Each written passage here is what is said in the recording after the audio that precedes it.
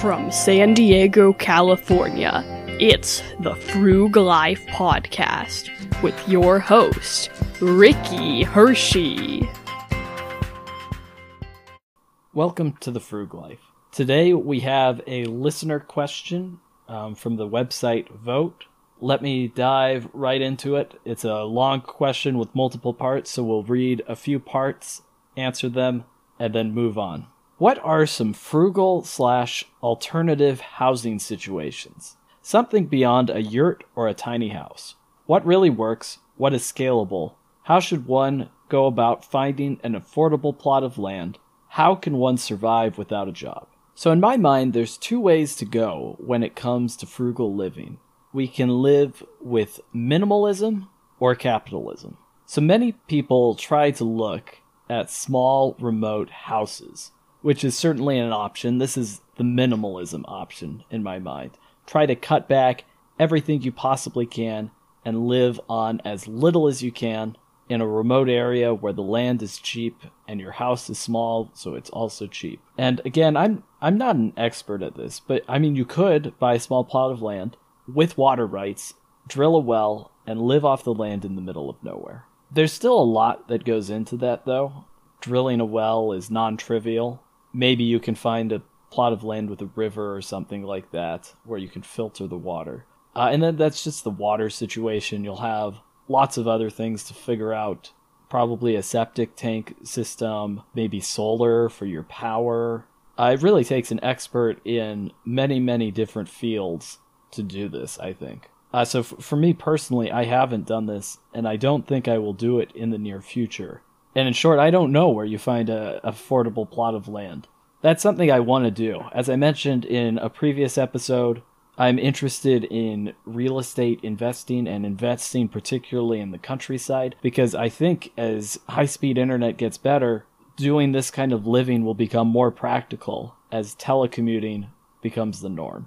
But in the meantime, I think we aren't quite there yet, but we're quickly approaching there.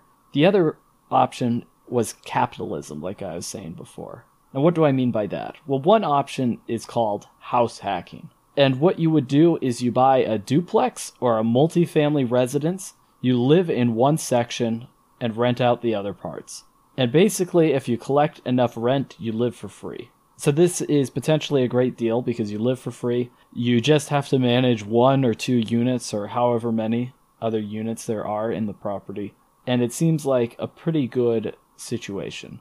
I mean, part of the problem is finding a duplex or multifamily residence. And again, I haven't done this personally, but there are a lot of people who have.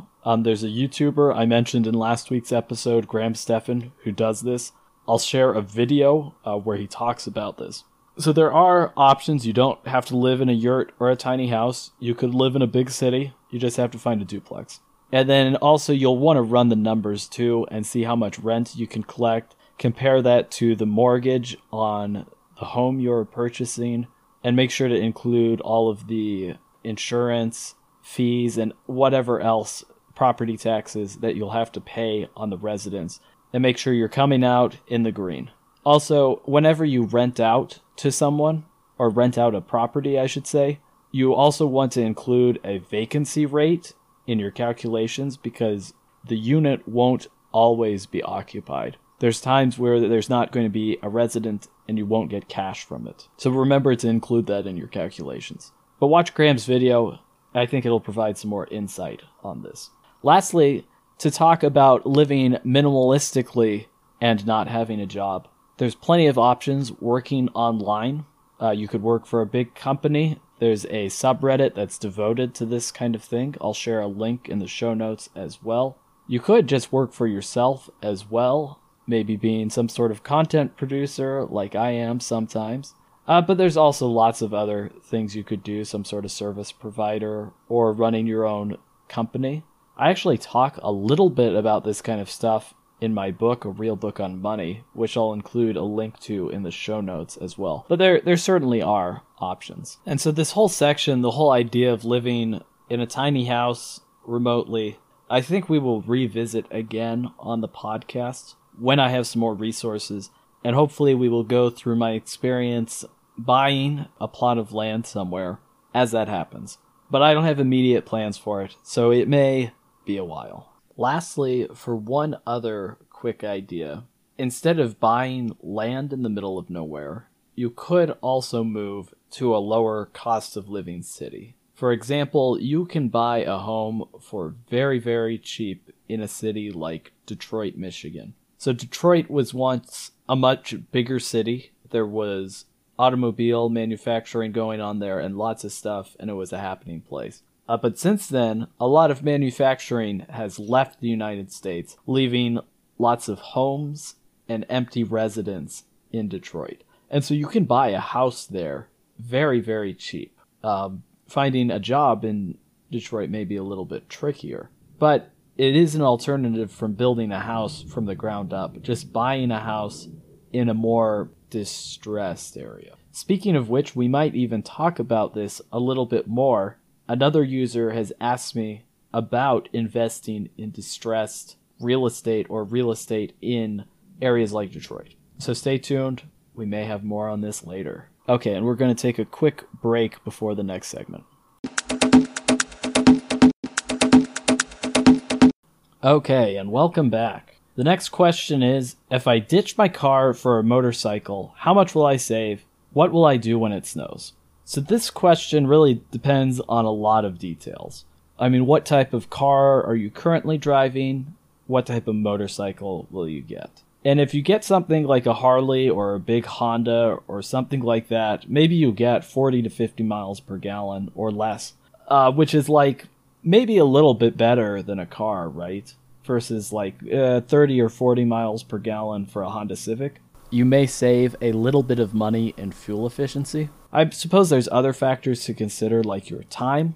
In the state of California, for instance, a motorcycle can occupy the same lane as another vehicle. So basically you can pass your motorcycle in between cars and save a lot of time when there is a lot of traffic. That being said, dying or a trip to the hospital will really offset any potential savings in time or in gasoline.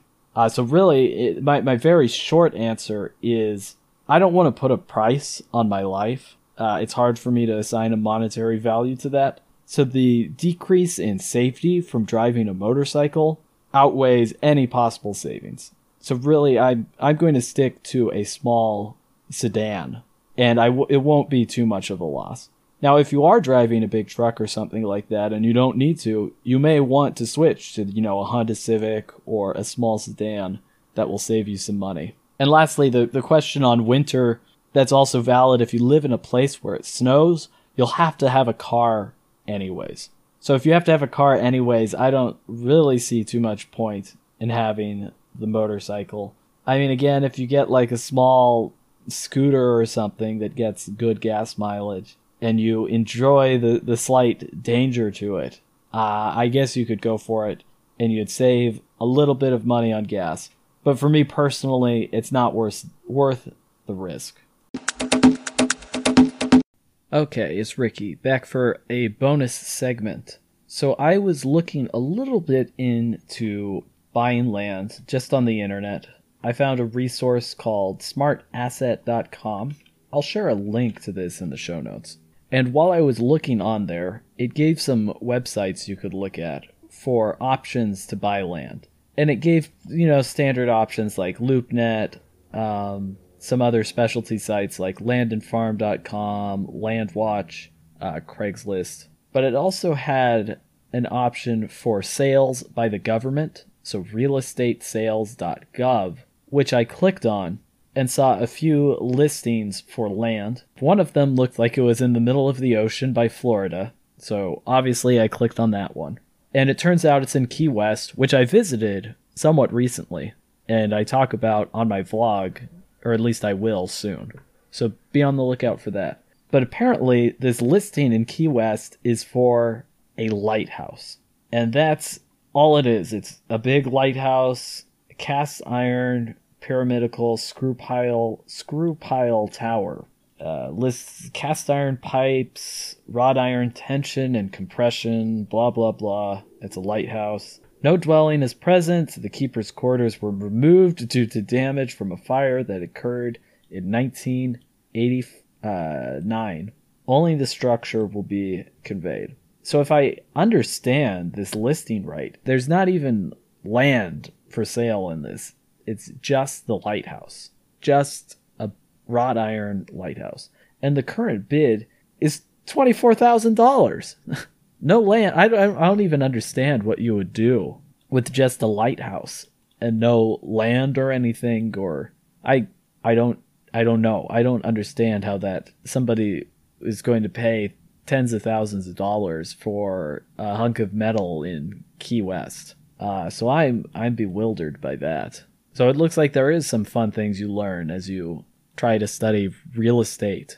Geez, if you have any ideas what you would do with a giant hunk of metal in Key West, Florida, please let me know, because I haven't the slightest idea.